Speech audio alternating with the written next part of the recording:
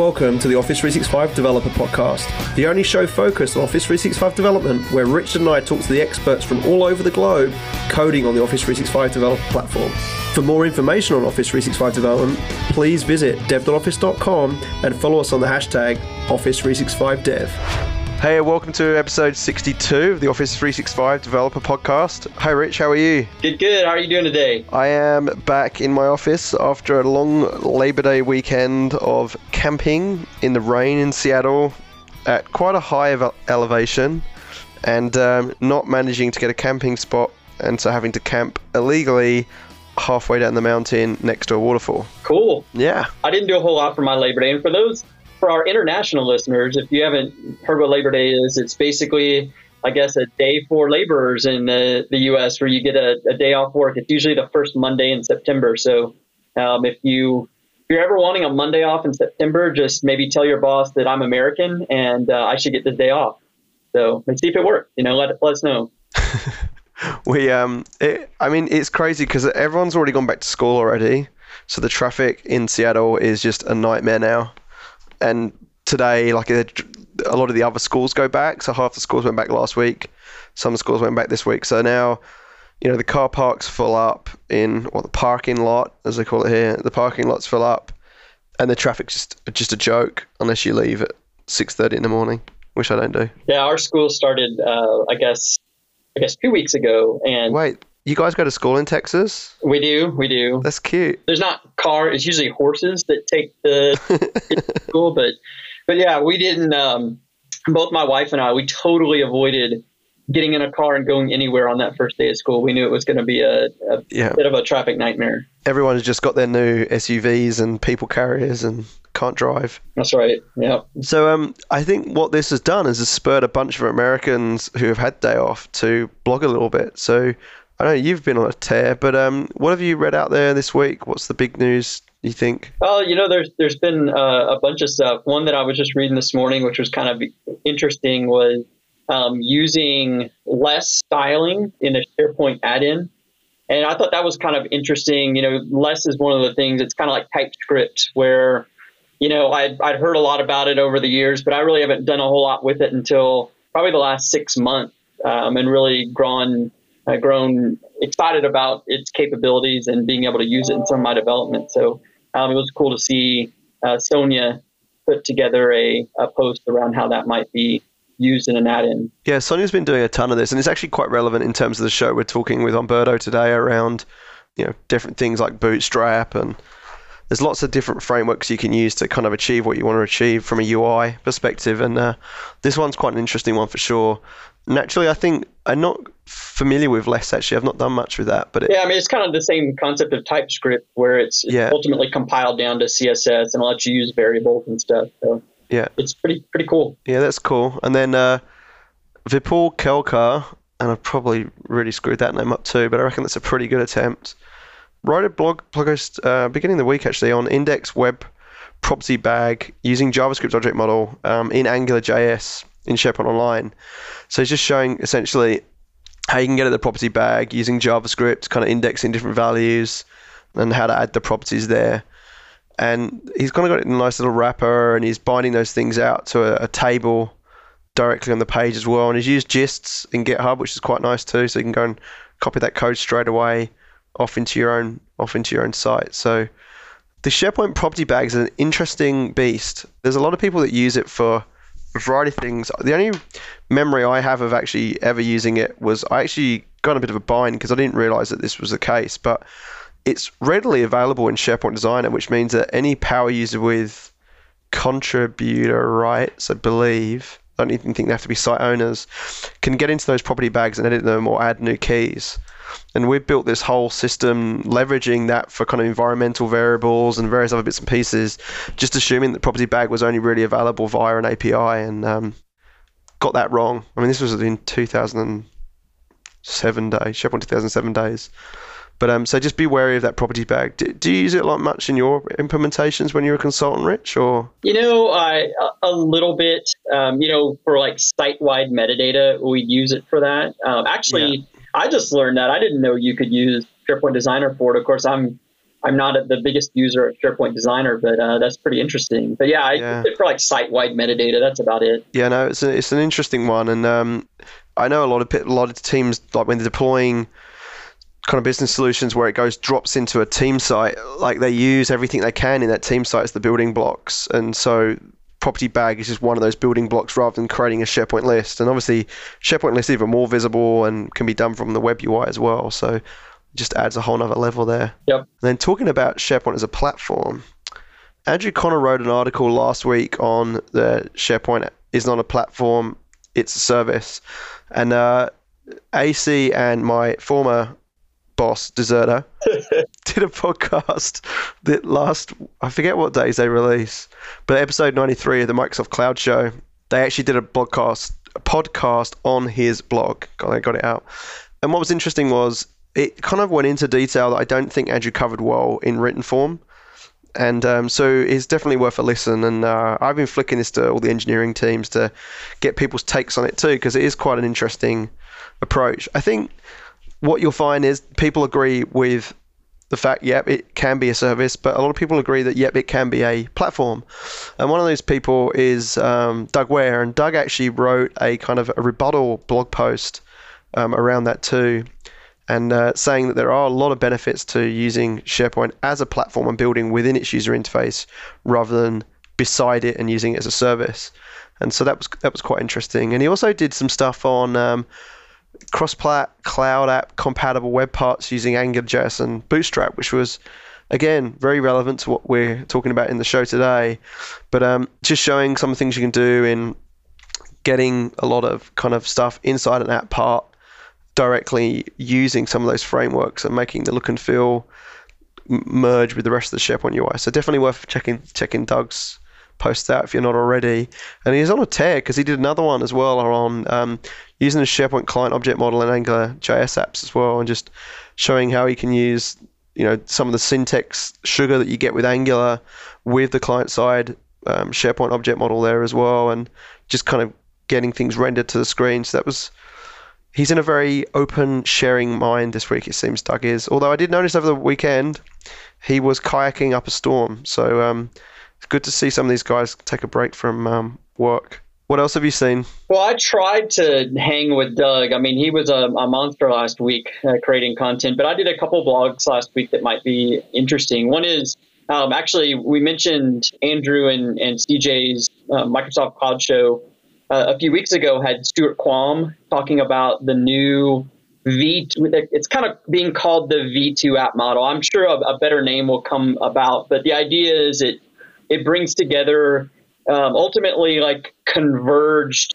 app and converged auth. So when I say converged apps, today, if you wanted to build something that was both on the consumer and the commercial space, like maybe it talks to Exchange Online, but also Outlook.com, you had to basically define two separate applications with separate permissions.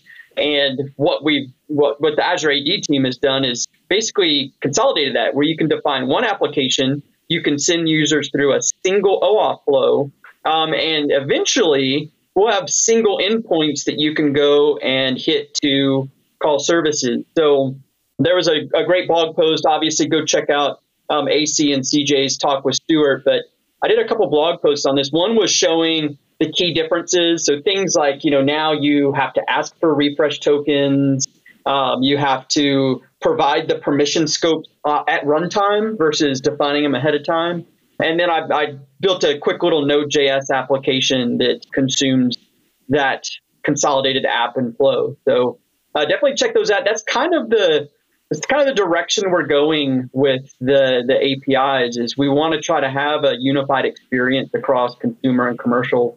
So learn it now. It's something that's in preview, but I would guess in the next 3 to 6 months you're going to see a lot more landing here. Yeah, I kind of say it's that journey of we're not shipping in 3-year cycles, we're shipping in quarters, and in some cases even quicker. And so over the period of us releasing this new Office 365 service and having the endpoints kind of be very product centric, Outlook.office365.com and then SharePoint.microsoft.com, whack sites, whack whatever your APIs were. to then a unified API where it was all off of graph.microsoft.com, and then now even further to, rather than having different auth or work and personal, i.e. Office 365 or Outlook.com, you'll have one auth point that works for both and handles the logins a lot more gracefully. So there isn't much change transitioning between those three different steps, and there's benefits of it once that all gets generally available and all of our endpoints support it. Right now it's just our Outlook Exchange endpoints, but OneDrive for Business is coming up quickly, and I believe SharePoint will be as well, and the Graph will too. So it's definitely something to keep an eye on, because that is really the future direction of where we're going, because we do want to make sure that we are much more similar to some of the other cloud-first services that are out there, that we've always had one identity, they've always had one endpoint for all their APIs,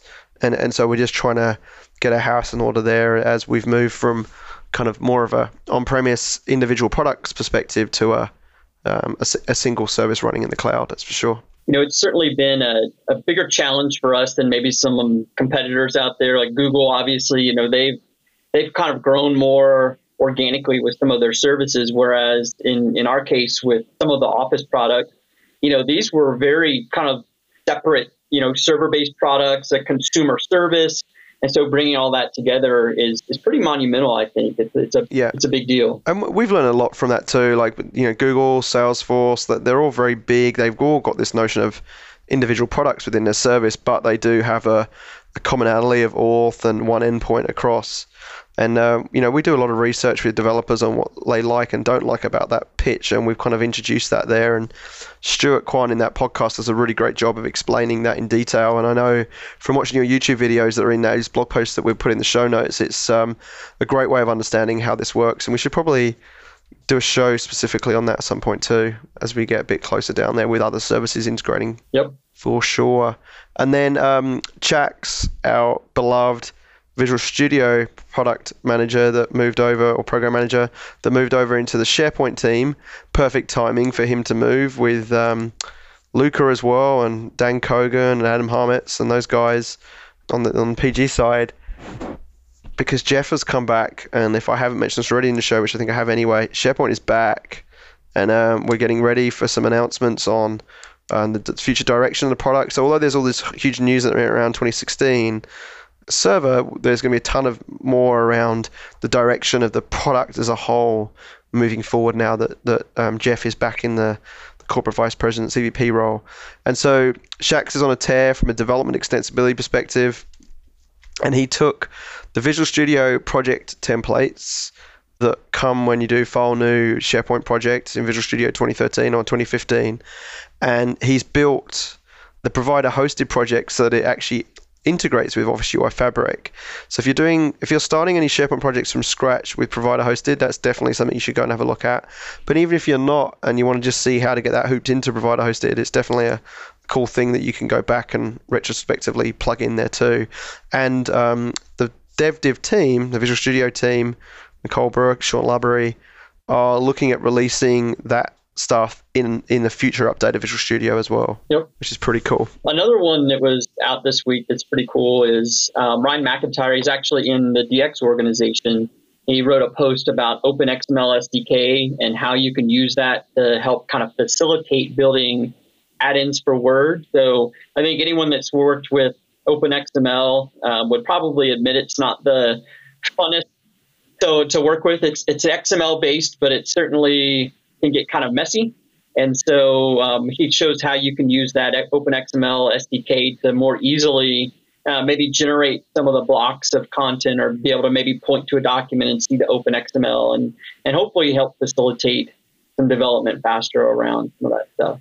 One other thing we did, obviously we do a weekly Office Dev Show on Channel 9. Last week, the topic was on doing cross-platform mobile development with Office 365. So we specifically did it on using things with Cordova, AngularJS, Ionic Framework.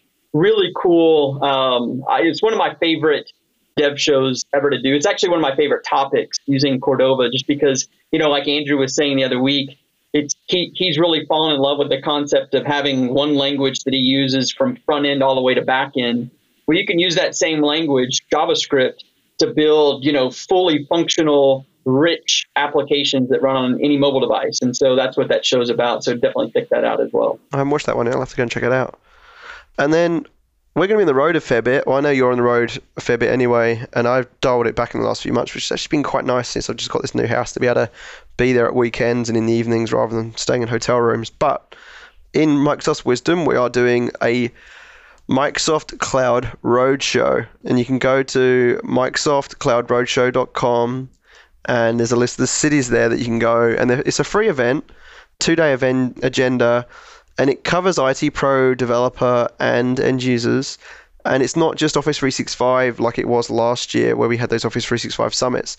This is kind of all up, Windows, Azure, and Office. We have 12 sessions there from a developer perspective. We've got some really cool guys who'll be speaking at these events, including me and Rich at some of these.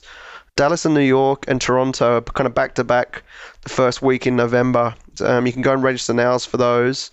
And then Singapore is in December 7th and 8th. LA, end of January 26th, 27th. Mexico City, Dubai, Bangalore, London are in February as well. And then Copenhagen's beginning of March. And then Hong Kong wraps it up March 10th to 11th. So a fair bit of traveling there. I'm probably going to get back to the motherland in London. I was kind of a bit disappointed we're not doing one in Sydney like we did last time, but that would allow me another trip back to Australia.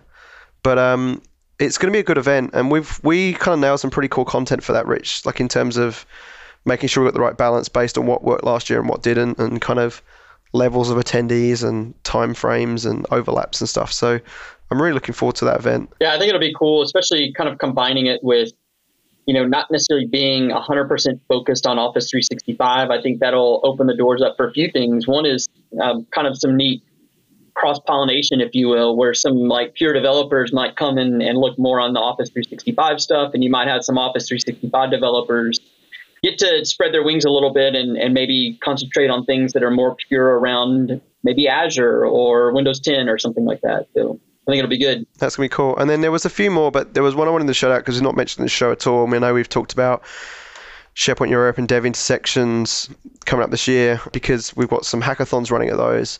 But there's another one which is in November that's got a really good lineup of speakers, and it's something that Andrew Connell and Matt McDermott, who we've not had on the show, and we should probably get him on at some point because he's another good SharePoint developer MVP. They're co-chairs of something called VS Live 360. I've actually spoken at these events before. It's down in Orlando, November 16th to 20th, so it'll still be fairly warm down there in Orlando. It's covering both SharePoint and Office 365, but it's for developers, IT pros, and business users. And as well as Andrew and Matt McDermott speaking, Dan Usher, Paul Schaeflein, Mark Rackley, Brian Alderman, who we should also get on the show, Rob Bogue, and Jeff Fried as well, who's over at BA Insights, but used to be in this PMG group, in actual fact, a long, long time ago. So they're running a promo right now in September until the 16th that you'll save $400 in registration. So the hotel that it's connected to is Universal Studios. And when I was there as a speaker, I must admit, I didn't get over there. We went over to the Village. I forget what the Village was, where all the restaurants were. But a lot of the families went. And so the parents attended the event learning about SharePoint Office 365. And then they took the kids off to the Orlando for the rest of it. So a lot of people were like winging it as a trip, as a bit of vacation, as well as a work study thing as well. So go check out the link. I'll make sure they're in the show notes there.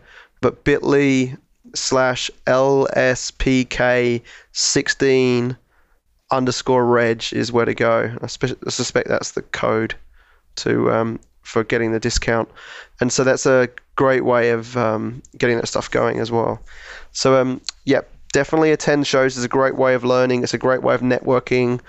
I enjoy attending just to get feedback from people on in person, because I think people are a little bit more realistic in person and when they're talking to you in person, rather than kind of yelling abuse over Twitter or Yammer or Facebook sometimes, as unfortunately some people try to do. Cool. So your week, Rich, you're out and about all week, or are you home for some of it as well? So I'm actually in Ann Arbor, Michigan today and tomorrow, working with some of our ISV partners.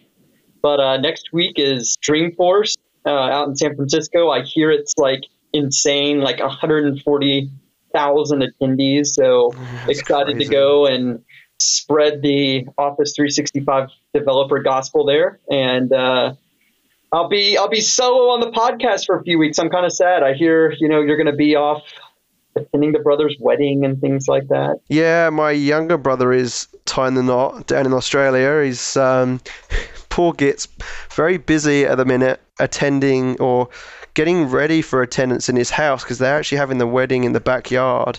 And he decided it was a good idea to start knocking down walls and relaying felt on his roof and building a new deck. And it's been interesting. He does a lot of GoPro stop motion, just showing how the work's getting. And he's only got less than 2 weeks, and I reckon we're going to be standing next to concrete forming machines and saws and stuff. I think he's probably going to get the wedding party to start coming in earlier and then the wedding just to kind of help him finish things off. So that'll be interesting.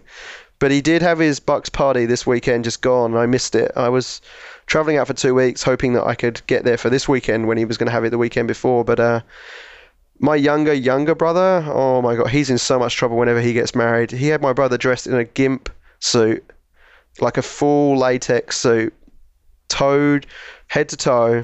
They hired a, I don't know, is politically, is it dwarf? That's the politically correct term, right? Little person. They hired a little person, and this guy was ripped. Like, he must spend his entire life in the gym. And essentially, he had a leash, and the little person was walking around.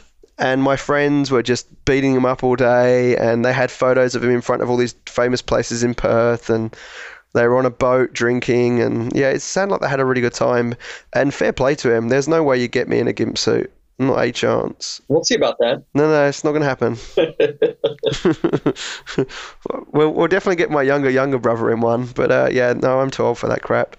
But yeah, fair play to him for doing that this weekend. So the beauty of the internet was that Daniel kept sending me, my youngest brother kept sending me like updated photos throughout the day of what was going on. And it was just hilarious just seeing, the different stages of the Bucks party. Nice. So yeah, I'm looking forward to going back. I fly out tomorrow. I told my girlfriend, you do realize it's 31 hours door to door between leaving my current place and arriving at my parents' place, and she went a bit white. So plenty of films will be watched, and I've downloaded a bunch of stuff to my Kindle already. Cool. Well, safe travels, and we'll make sure we hold the fort down. Yeah, thanks, man. And this is an awesome show too. Umberto's a really smart guy, and there's a huge team behind this. We had to pick one person to get on the show because otherwise it gets too crazy having like a panel on here. But this is exciting, and it's just got so much traction. So enjoy the rest of the show, and I'll see you in a few weeks, but I'm sure you'll hear from Richard next week. Okay, so we've got Umberto on the show with us today. Welcome to the show, Umberto. Hey guys, welcome. We've got Rich. We're all kind of remote. We're in different. I'm in building 1. What building are you in on campus, Umberto? I'm in 35. And Rich, you're in building home in Texas. I'm in building garage. Surrounded by drum kits and guitars, right? Something like that. Yeah. Yeah, it's easier to do these recordings when we're remote by just getting everyone to join a Skype call and recording it. So I appreciate you joining the tour on a Friday afternoon. We've got a nice long weekend here in America for Labor Day. So what are you up to at the weekend, Umberto? My family and I were going to the Evergreen State Fair just to spend some time with the kids, rides, all stuff. That'll be a lot of fun, a lot of candy eaten based on my experiences last year. Yep. We usually leave the fair with kind of like a stomachache from eating a lot. So yeah, it's like being a food coma. Yep, almost. And candy high.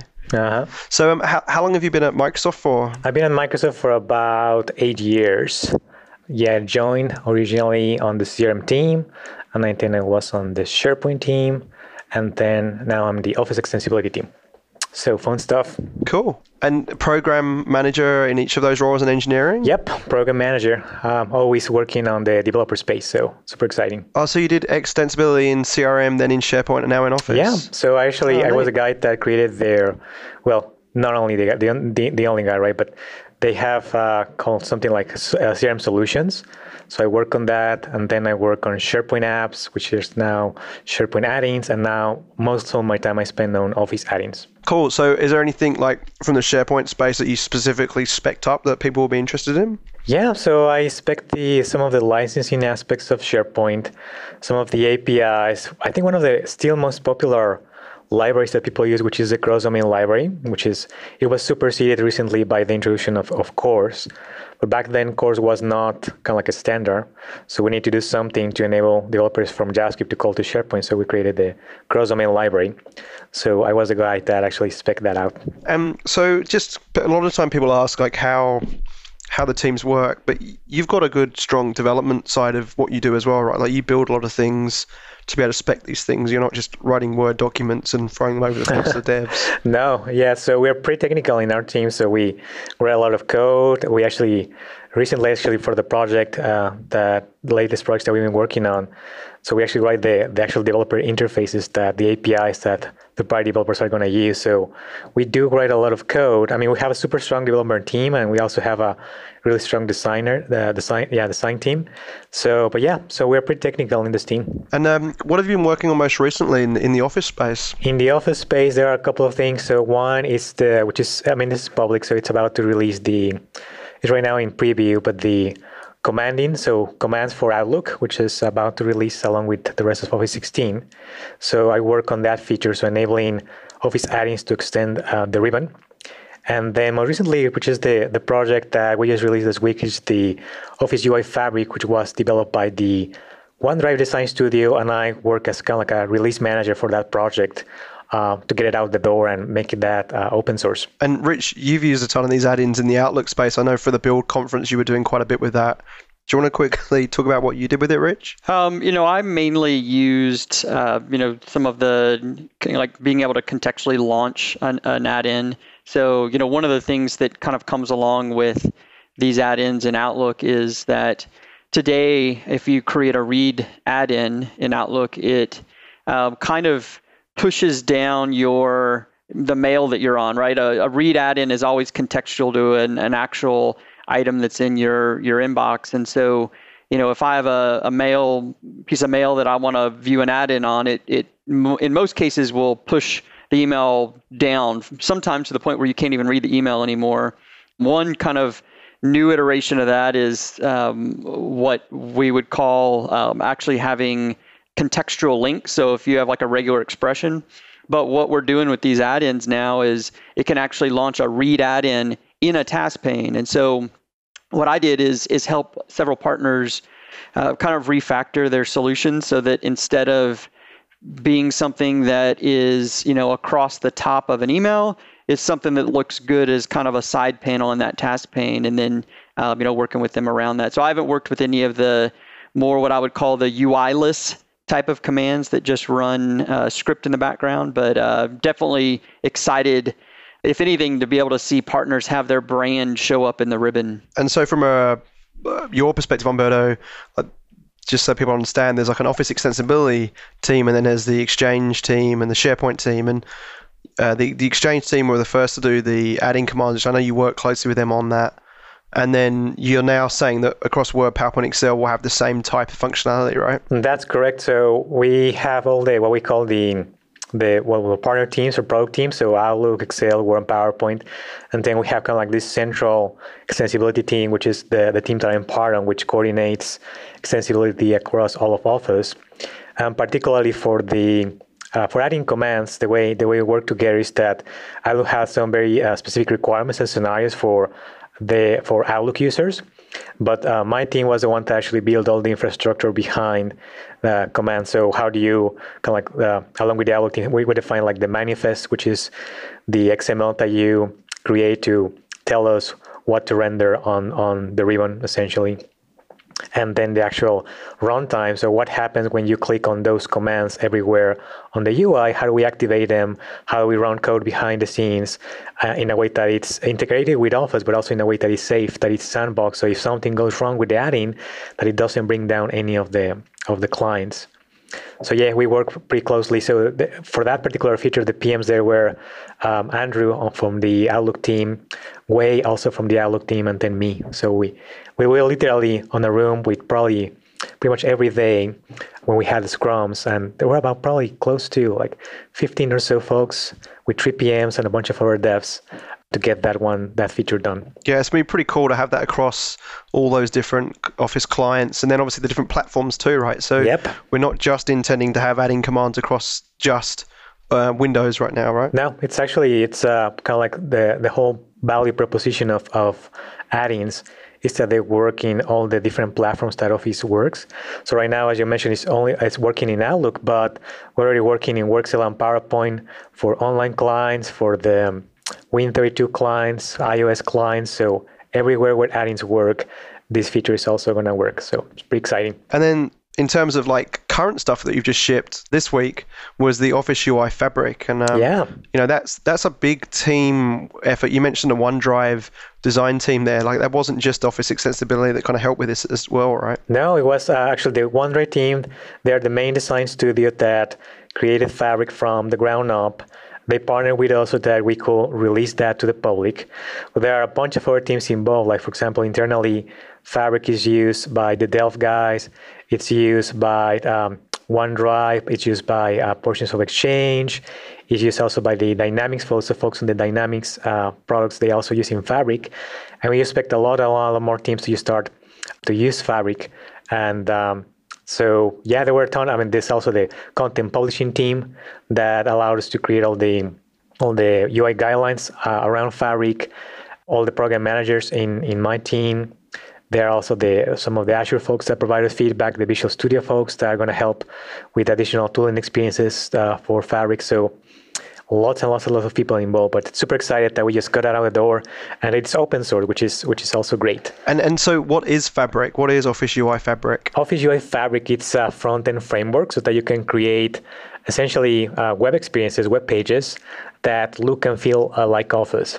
So all the effort and all the look and feel that lots of designers and a lot of folks here at Microsoft put into, we're giving that now to third-party developers so they can create Office add-ins, SharePoint add-ins, or 365 apps that look and feel like Office. So they don't have to worry about styling any of their pages or how to make like a button or a list or a drop-down look and feel like Office. They can just use Fabric.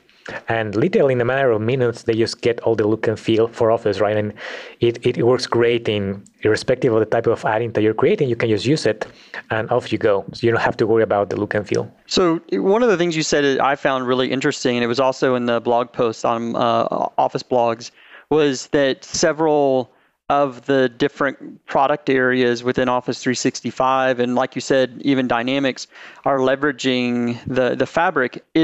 So help me understand the process of going through and determining like various types of controls that ended up in there. Was it a case of, when we have net new types of controls and styles, they go there, or was there like actual refactoring of, hey, here's a great looking list, let's make that to where other people can leverage it and kind of reverse implement that? Well, the process was kind of a bit of driven actually by the requirements of our own products.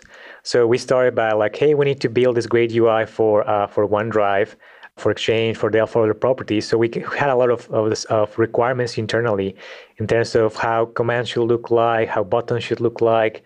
So we took those and we also noticed, which has been something like a trend all the time, that third-party developers, they wanted to have essentially the same look and feel, right? The main argument is always the more cohesive their experiences that integrate with Office look as Office and feel like Office, the better it's for consumers, for end users, right? Because they actually like that look and feel. They are trained to use. They know how to work with Office.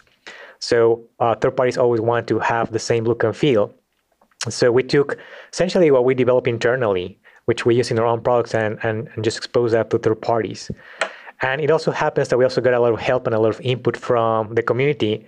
Actually having this design language and this set of assets was one of the top 10 requests in user voice for the past, I think, year or so. So we just added the two together and said, okay, we have this great toolkit internally. Let's make that available to third parties so they use exactly the same stuff that we use. And that's how we ended up releasing Fabric. And so from a tech perspective, like that, obviously we have had engineering teams use this internally. Was there a lot of review cycles that they went through just to get the Fabric happy within our own teams as well? A lot, right? So if there's one thing that we're picky about, it's just the design. So there are a lot of design conversations in Microsoft, and particularly within Office, right? Our products are used by billions of people.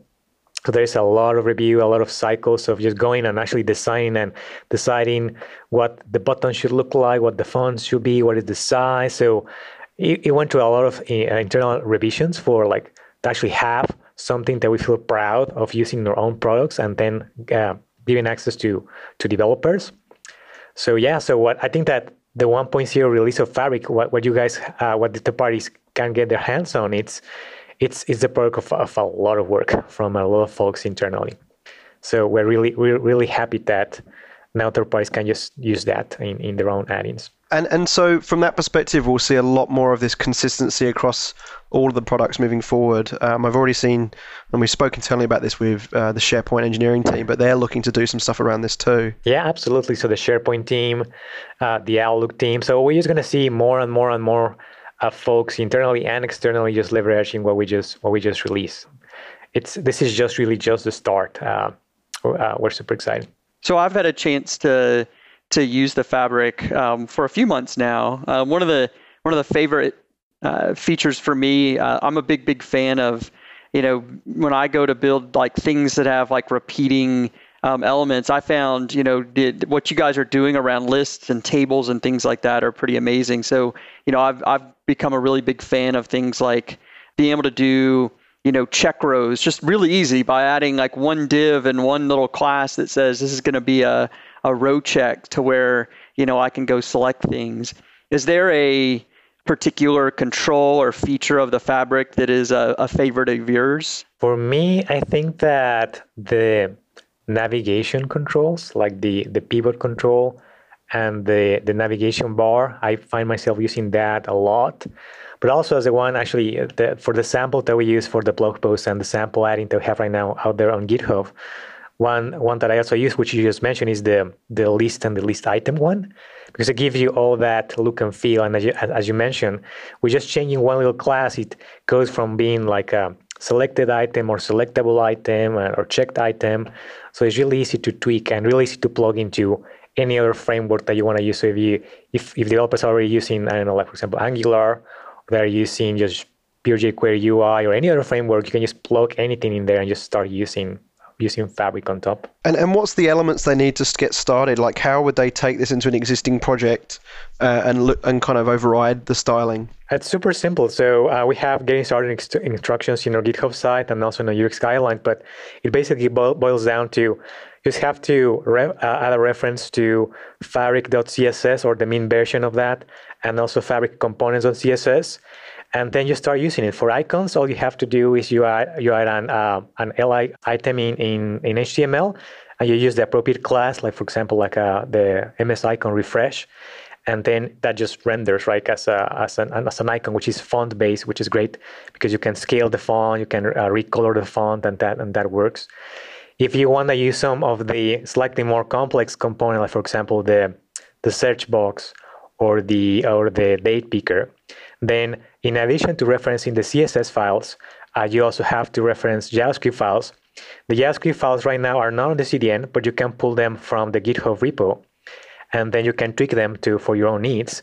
So once you reference the CSS files for the JavaScript files, it's just pretty much just writing markup, and it just works. So there's work being done I think that was feedback from a bunch of people that we didn't necessarily want to grab this JavaScript and include them in our projects. We wanted to reference them from somewhere on the internet. That's correct. So the feedback that we've been getting is that, hey, we should just put those files on the CDN so that you can just reference that. And we're definitely working on that. So I expect we're going to see improvements there in the next couple of weeks. Yeah, one of the things that I found interesting, and you said it just a minute ago, is that you can use this nicely with other types of JavaScript frameworks, which is something even things like Bootstrap sometimes have challenges with. So, like if I want to use Bootstrap with Angular, I have to use a special version that doesn't conflict as much. And this is something that I've been able to easily use with Angular. So something like that is, much more, kind of a data-bound approach. It's been really effortless for me. Great. That's great to hear. In fact, one of the design principles for Fabric was to be agnostic to the actual framework that you're using behind the scenes. You might be using Angular, you might be using React, you might be using any other framework to actually do the data binding pieces and the communication with your backend system. And for this first release of Fabric, the OneDrive team, Design Studio, they really want to focus on the look and feel, right? And you can use the look and feel of that on top of any framework that you wanted to do. Now, one of the things that we saw also as part of feedback that was almost immediate after we released Fabric was that also developers want to have ready to use, for example, like Angular directives. So it's even easier to use Fabric if you're using Angular, or if you're using React, have some React components for that. So we're definitely listening for that feedback. And in fact, we're super happy because we just saw that there's it's a pilot project that one of the community members like Andrew Connell just started an Angular project to create Angular directives for Fabric, and we're super pumped about it, and we want to see that project grow too. And internally also too, we're also considering adding more to that, but we're pumped that the community is already starting leveraging Fabric and creating their own projects on top of that. And we have this thing where we're a bit overloaded in terminology with Office. So Office means the client, as in Outlook, Word, PowerPoint, Excel, but it can also mean Office 365, and it can, to be honest, our division, which can include Exchange and PowerPoint and SharePoint. So the Office UI Fabric is not necessarily just for the use within Office add-ins, is it? No, it's actually meant that, as you mentioned, that we use sometimes generically the word like Office add-ins, but it's really meant to be used in Office add-ins. You can also use it on SharePoint add-ins. You can also use it if you're just creating what we call like 365 apps that you can launch from the what we call the Waffle internally, like the app launcher for 365. So any web experience that integrates with Office, right, that essentially is extending Office in the eyes of the customer, you can use Fabric on that experience, and that's going to give you that Office look and feel that it's both modern, but at the same time it just rightly fits within the Office experience. So one of the big questions we've had on the blog post that went out on Monday, which got a lot of traffic and a lot of interest on the social networks, and I think from the starring perspective on GitHub, it's now the most popular repo in Office Dev organization, which is brilliant. It just really does show that there was a ton of demand, and there was, I think, 240 upvotes on user voice for this type of thing. How does this compare to other things that Microsoft are doing? So one of the big ones on the blog post was, how does this compare to something like WinJS? It's very similar in terms of like technology with WinJS, but in terms of actual usage. So we created Fabric from the ground up with Office in mind, right? And Office, it's you see it's Office in all different platforms. So there is Office versions for iOS, there's the online version, there's the Android version, there's the universal version of Office. So Fabric is meant with that Office mindset. It's built with the Office mindset from the ground up, and thinking about cross-platform, thinking about productivity experiences. So it's really tailored for Office experiences. Now, there's nothing preventing you. In fact, people can just readily try this out, and it will work just fine. Nothing preventing you from using other frameworks, not only like WinJS, but you can also Bootstrap. You can combine them. And Fabric is designed to play well with those, because there's not going to be any conflicts on classes, for example, because Fabric has its own classes. So it's really about the making sure that we had an option for developers, specifically for Office developers, that they could leverage, and it just really embodied the Office design language. And so one of the cool things that we've also seen is that our kind of document writing and content publishing team have actually taken a bunch of our existing Office add-ins that were shipped, I guess 3 years ago if you look on code.msdn.microsoft.com. And they've kind of reworked those things now and leveraging the Office UI Fabric. And it's really interesting to see the difference in perception of those add-ins compared to when they didn't use Fabric. Yeah, it's actually amazing. Actually, I mean, Jamie, you were there, but yesterday we had an internal event, just kind of like an all hands, to show some of the progress of the things that we've been working on. And one of the things that I was really surprised, I mean, was to actually showing those new samples that we're getting out there and those retrofitted samples, and how different how those sidings look, and they just look cleaner, they just look modern, they actually look that they fit right within Office, just because they are now using Fabric. And it's not that they actually had to rework a ton. In many cases, the add-ins were relatively small in terms of like complexity. I mean, they have a couple of buttons like drop downs and a couple of navigation elements, but now just by virtue of just using Fabric and adopting that look and feel, they just look so much better. And in fact, the one add-in that was shown that was still not using Fabric, right? Because we just released that and they're still catching up on adding Fabric on top of that particular sample. It was the one standout for me that was like, this actually looks kind of like out of place now. Now that we have all these other nicer looking add-ins. And the one that was not using Fabric, it really stand out for me as like, it doesn't really quite fit with Office. So yeah, you're right. I mean, just using it, I mean, it just makes it so much better, so much more integrated into the Office experience. Right, and I can code myself out of a paper bag kind of JavaScript-wise and get Office add-ins working, but I'm no designer. And so I've already found Fabric for me makes a huge difference in terms of perception. And already we're seeing a lot of our partners that are building in the Office store wanting to use the Fabric in not just Office add-ins, but SharePoint add-ins, and also inside of the web applications they launch from the app launcher, to just give that professional fit finish, use the same fonts that we do, so that there isn't this immediate like kind of, it's just a bit of an eyesore when you open up an add-in and it doesn't do things like capture the theme of the Office client, or it's not using the same fonts and color schemes that the Office client's living in right now, whether you're in a browser or you're in the Windows desktop or the Mac desktop or the iPad device. Yeah, I think on the extreme case, we actually have seen some add-ins like that. It looks like a web page, kind of like you just cramped into Office, and obviously we don't want that. But when you start using Fabric on top of your add-ins, it just looks and feels great. And in fact, one of the kind of like the jokes that we had internally is that we're actually comparing some of the third-party add-ins that folks were actually building using Fabric with some of actually our own internal functionality that still hasn't used Fabric, because I mean, we're catching up on all of our experiences to actually also use Fabric. And it was just so striking that actually the third-party one that was using Fabric, it just looks so much better. Right? It just looks so much cleaner. So now that's why we have this really big push both internally and externally to just have this adopted like pretty much everywhere. Yeah, and one of the things you did in a demo yesterday, and I really wish I could disclose half the stuff that was shown in that meeting. I was jumping around in the excitement going, this is going to be so cool to announce half this stuff. And I love those internal meetings where all the engineers get to kind of show off what they've been working on. And man, there's some stuff we're going to be able to show in November this year. Like, it's crazy. But one of the things you showed was like growing the add-in in the Word client and showing how the components changed. How have we done that? What have we done with responsive design to make that just kind of handle all that stuff with just adding those style hooks into your HTML? Right. Well, one of the things that Fabric was built with from the ground up for was the mobile devices, right? So this notion of like responsive design. So pretty much every single component in Fabric has a responsive element to it, so that if as your viewport grows or shrinks, the components in Fabric respond to that. So the couple of things that I show on the meeting, which was it's already built on the Fabric component, was like the list view.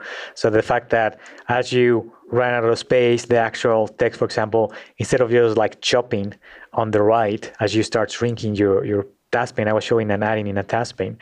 If you do nothing with your standard text, it will just chop, right? And you cannot really see like any overflow. But with the components in Fabric, I mean, it actually starts nicely scaling down to the point in which automatically adds like ellipses at the end. The same goes for the drop down. So if you start shrinking the drop down, then it actually, for example, in a touch device where the real estate is really small, when you use that drop-down component there, it actually just expands automatically so that you have like this nice, big, fat, touch-friendly component that you can just use your finger to actually manipulate. And all of that is just built into Fabric already using CSS styles and media rules. So developers really don't have to worry about it. And Fabric also comes with a responsive grid that you can use to actually do your layouts and have them adapt to the real estate available. So that just built into Fabric already, CSS, media rules. One of the things that I think is pretty significant about this, in addition to just the being such an accelerator for developers that are building different add-ins or even standalone applications that they want to have a nice office feel to it, is I think the community aspect of this. And you mentioned some of the side community efforts that maybe Andrew Connell are doing, but just the fact that this is on GitHub, I think, is pretty significant for Office, at least. I know that some teams like Azure AD, they've put a lot of things, all their ADAL libraries are on GitHub. Really from an Office dev standpoint, a lot of what we have in our GitHub repo are like samples, like showing people how to build things. And this seems like a pretty significant departure from that. Maybe talk about that a little bit and how the teams within Office engineering are kind of shifting and embracing some of these other types of ways of getting information to communities. Right. So it was actually one of the biggest points of conversation where we were thinking about releasing these to third parties. In fact, I said in honestly, I don't know how many meetings with folks, and particularly with our LCA department, those are our lawyers, right? To make sure, because from motivation and from a goal target point of view, on the engineering side, we absolutely just wanted to get this out the door and make this open source to enable the community just take advantage of that, change it to make it better, and also to help us contribute some of the aspects of the framework. So we were always on the mindset of, hey, we want to get this we want to make this open source. But as you guys probably aware, usually there are concerns with the IP rights of the things that we put in open source. So traditionally in this area, sometimes we've been a little bit too cautious to actually open source some things. But this time around, we just thought it was such a prominent project for us. And we really thought that developers could really benefit from using it and adapting it to their own needs, that we just decided to go and do all the necessary processes to get this out the door as an open source project. So, and I think that you're going to start seeing that a lot more often in general in Microsoft, but particularly now in Office. In fact, I wish I could disclose this, but I can just share my excitement right now with you, but I cannot give you the details. There's actually a lot more coming from Office in the next couple of months in terms of open source projects. All I can say right now is it's to stay tuned. But this mentality of just getting out the door with the same code that we use internally and giving that to developers so they can grow and create add-ins and just experiences that are powered by Office, that use the same tools that we use, that's kind of like the standard, kind of like the norm. And we were super happy that we're kind of blazing the trail. But now, actually, the moment we released that, it was exciting, and at the same time, it was a bit overwhelming just to see the response, because even internally, after we released the Fabric project on Monday, my inbox got flooded with emails from other teams asking us to meet with us to learn on how to replicate this project and to also contribute to the project and do more things above and beyond what we just released. So that was super exciting to see. Well, thanks for keeping us all in suspense for the things that are coming up. I was out on GitHub right now, and I see that it already has, just since Monday, and it's Friday, it already has 101 forks. And I'm sure some of those are internal, but that's pretty impressive, I think, just for the short time that it's been public. Yeah, it has. I think the internal folks is probably out of those 100. I think that about 15 or so are internal. Oh wow! The rest are actually, I think they are external.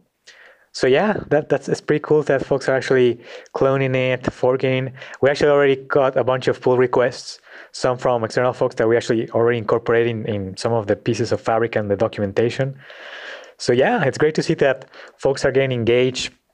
They're submitting ideas, not only for actually the code fixes, but also even in terms of suggestions about styling, about other technologies that we should be looking at. For example, I mentioned the need to have Angular directives or React components. So yeah, it's super exciting to see that folks are really getting engaged. And one other thing that came up with all these kind of GitHub repos is that this isn't just us throwing something over the wall and forgetting about it, right? Like you've got investment from your engineering teams to maintain this as a true open source project. Absolutely, yeah. So as I mentioned, the OneDrive team, the design student OneDrive that created Fabric, they're actually those are the guys you can see this in GitHub, but there is Peter. Peter's kind of like the brains behind Fabric. He actually proposed Fabric to begin with and has been kind of like one of the main contributors to the project. So Peter, Andrew, I mean their GitHub names are interesting. For example, I think Peter is okay. I think it's just Peter Pjan or something like that in GitHub. Andrew's GitHub name, I think it's like not Andrew. There is a John. His name in GitHub is super funny. It's like Battle Toilet or something like that. Something really weird. Mine is Lisa Max. So we are the guys that are actually working on this, and we're monitoring the issues and we're fixing stuff. And you probably can already tell this by just looking at the forks that are already there. But there's already a 1.01 release in the works. I'm actually meeting in about 30 minutes with that team to talk about Fabric 2.0. So yeah, so this is totally an effort that we are going to continue to invest in. It's definitely not something that we just threw out there and expect the community to take over for completely. No, that's absolutely not the case. We have a lot of people behind this effort. Is there any like internal guidance that when new UI experiences need to be developed inside of Office? So let's just imagine that maybe Sway is not yet released, and they've decided that this is going to be a new suite application. Is there any guidance that says, hey, if you're building a front end experience, you need to, if you're building anything new, it should be a part of the Fabric? Yeah, it hasn't been there up until a couple of months, but now that's kind of like the standard. So say if you're building a new experience, I mean, Fabric should be the de facto framework that you should look into. Again, part of the surprise that I cannot talk about, it has to do with some of that. But yeah, so that's definitely the direct. And in fact, a lot of this has been not only from like, oh, you shall use Fabric. It's been more organic, I think, in that respect, in which is like teams actually want to go and build it, and just like third parties, teams they want to get out to market fast, right? They don't want to have to go and rebuild everything. They want to reuse as much as possible, and particularly on the UI front, they just want to reuse. They always want to look and feel like Office, and they want to be consistent. So the de facto option nowadays for any Office-related project is like, hey, just use Fabric, right? So we have this out there, both internally and externally. You should just use that. So that's what we're seeing with internal teams. It's the de facto answer nowadays. And just to kind of go on from that, you mentioned the guidance near the beginning of the show. I mean, it's part and parcel of this. Like as you're providing the guidance and how things should look, and like kind of you even go to the detail of like almost like how your add-in should look within the task pane and so forth. Has that come from experience? Like, is that stuff that you've seen where you've been kind of giving guidance to ISVs and partners in one-off scenarios and just kind of pushing that back up the chain and leveraging it? No, not really. It was just me and my designer going into a whiteboard and just figuring something out. So like, yeah, this looks right. No, not really. But yeah, of course, it comes from... I was like, what's he saying? What is he saying? No, absolutely not. So it actually comes from experience. So we work very closely with a lot of partners. So each one of the PMs on my team works with dozens of partners almost in an everyday basis. And we see kind of like the patterns that we see. For example, to give you a very concrete example, for the task pane, you will notice in our guidelines that it actually has like an optional header at the top where we are encouraging third parties to put their brand on. In the original version of those guidelines, and there was a lot of debate internally in our team, because if you look at the task panes that we ship with Office, there is no such header on the task pane, right? It's just all about content. So we debated a lot and said like, hey, we should really not encourage people to put their brand in there. That is not what we want. We want all of it to be about the content and about the functionality. But then, and that's actually how some of the first versions of the guidelines were authored. But what we actually saw on experience is that that was really not realistic, right? What we were actually seeing is that a lot of ISVs, they will still put their branding, and they will do so even in ways potentially even more intrusive. So it was not realistic to just ask third parties like, hey, don't have branding, right? Just focus on the content, just kind of like hide your branding. It was not good for them. It's ultimately not good for users, right? But because branding is an important aspect of the trust and the quality of an add-in, right? It's important. So for the revision of the guidelines, we took a much more realistic approach that was based on experience and said like, hey, look, let's realize that we need to give folks a place where we can recommend them to put their branding. So that's what we did in the guidelines. You can actually see that in the top header portion of the add-in, we actually tell you like, hey, this is optional, but if you want to have branding, this is where you should put it. This is where we recommend you to put it. And it's actually a pretty generous amount of space. I think it's like 80 pixels or more, which is in the context of a task pane, it's pretty big. So it's a good enough space for ISVs to showcase their brand while still having adequate canvas to actually have the main functionality of the add-in. So yep, it's been based a lot on experience. And in fact, as we learn more about how developers are using Fabric and what are the gaps that we might still have in terms of components or guidance, we're just going to be listening and retrofitting that guidance back into our documentation. And so when we go to the store, like those partners, there is quite a strict validation process for the quality there too, right? And so they'll take into account that guidance. And so it'll be easier for us to kind of refer partners to that guidance to make sure they are consistent so that you don't open one add-in, it looks very different from another. Right. So, but the nice thing is that I guess in the past, we also had we had validation in place, but it was, the message was not as productive, I would say, because we will tell you like, hey, this is not consistent or it doesn't look right, but we didn't actually give you the assets to make it right.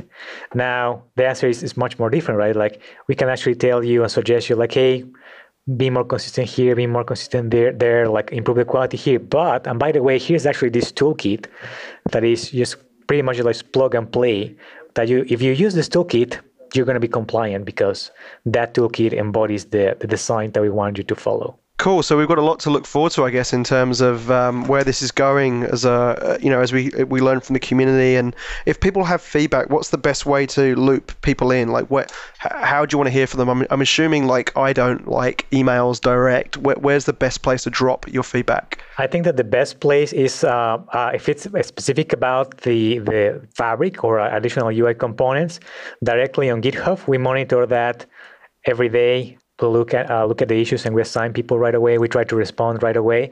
So in the GitHub project on the issues section, that's the best way to provide feedback about the project itself. If you have additional feedback about like just in general like features for the Office platform, for Office add-ins or SharePoint add-ins or 365 apps, and we have user voice. And that's the best way to let us know about new requests. So those are the two channels that I will ask folks to use to get in contact with us. And as I mentioned, I mean, the folks that you see on the GitHub, those are the folks that we are internally managing this project. So there's really no intermediaries there, which is good and bad. I mean, it scares or some of our marketing folks like Jeremy. But yeah, that's actually the product team talking directly to you guys, to all the developers. It was actually quite funny. I felt totally like almost ostracized in that meeting yesterday where every engineer is doing their demos, and after each demo everyone's like, woo, yeah, woo, and then marketing goes up there, i.e. me, and does a quick 4-minute pitch on the Yeoman generator, and it was like stone silence until the end of the demo. I'm like, are we really treated so differently being in marketing? I often wonder if it's because they feel like I'm taking all the credit by being the outbound person talking about these things, but no, I don't think so. It's a funny experience being in the role we're in. Honestly, I think that particularly the silence was they were just absorbing everything that you were telling them, and kind of like, because we now know that web developers, this new breed of web developers, they are console based, right? They just want to have command line tools that get them up and going really fast. But that was not like that, right? Just a couple of years ago, it was still about like these developers that like more like GUIs and like wizards to create everything. So I think that part of what you saw there was just like people really internalizing the fact that, hey, this is a different world, and obviously we want to be part of that world. And you're starting to see that with all the projects that we put that now out the door. So I think that's why that you got some of the silence. Yeah, and actually, we actually checked in. I feel old school saying that about source control. We committed, and we accepted a pull request today for the Office UI Fabric built into that Yeoman generator. Cool. So now if you go and use the Yeoman generator, the Office add-in project has all the links to the CDN, CSS files straight out of the box, which is pretty neat. Yep. Yeah. So all our samples, all of getting started samples from deadoffice.com, we're also revving up our samples or templates for Visual Studio. Yeah, I saw that email today, so that'll come out in the next update, which is great. Yep, everything we're doing. And I also did notice Shax, who was on the Visual Studio team, but is now kind of snuck over to another engineering team inside the SharePoint extensibility side. Yep. He's going to have a busy 6 months based on the meetings I've been in with him, but he just took the output of what Visual Studio provider hosted SharePoint add-ins uses and tweaked it to use the Office UI Fabric, and it looks amazing. Yeah. Like the difference in the look and feel is so cool. It's striking, right? Yeah, it makes a huge difference. So if you're starting a new provider-hosted SharePoint add-in right now, go and grab that from GitHub, and it's on Shax's blog, and I'll make sure the links are in the show notes for this podcast. Right, and it's the one thing that I love about like this new world, so to speak, is that just the velocity to which we get things out the door. Yeah. I mean, of course, we want to update our official tools, and we're going to doing that. But sometimes it might take a bit more time than we will want to. But in the meantime, I mean, the community is not blocked, right? We just get it done. We put it out there, and the community can just take advantage of that like right away. You don't have to wait weeks, months for something just to get going. Absolutely. Right, well, I'm going to let you get off because it is Friday and it's crawling up to everyone wanting to escape for the long weekend, I'm sure. And Labor Day weekend, yeah, you're right. Yeah, especially over there in those engineering buildings. You know, you guys don't get in until 10 and you leave at 4 for sure, right? No. I really appreciate you coming to the show, and we'll definitely have to get you looped back to get a bit of an update on where this stuff is going in, maybe 3 or 6 months' time, depending on what goes on. Yeah, absolutely. I would love to chat with you guys again. Great. Well, enjoy your long weekend, and we'll get you on the show soon. Okay, cool. Thank you. Thanks a lot. Bye. Thanks for listening, guys and girls. Make sure you check out dev.office.com for all of our other podcasts and all of our amazing resources. You can also check here for more information on our developer program, where you can get a 1-year, 3 developer tenant to start building against the Office 365 platform. We're always here to chat with you on the Office 365 Technical Network on aka.ms/Office 365 Dev Podcast Jam. Or you can follow us on Office Dev on both Twitter and Facebook. So until next week, guys, get coding.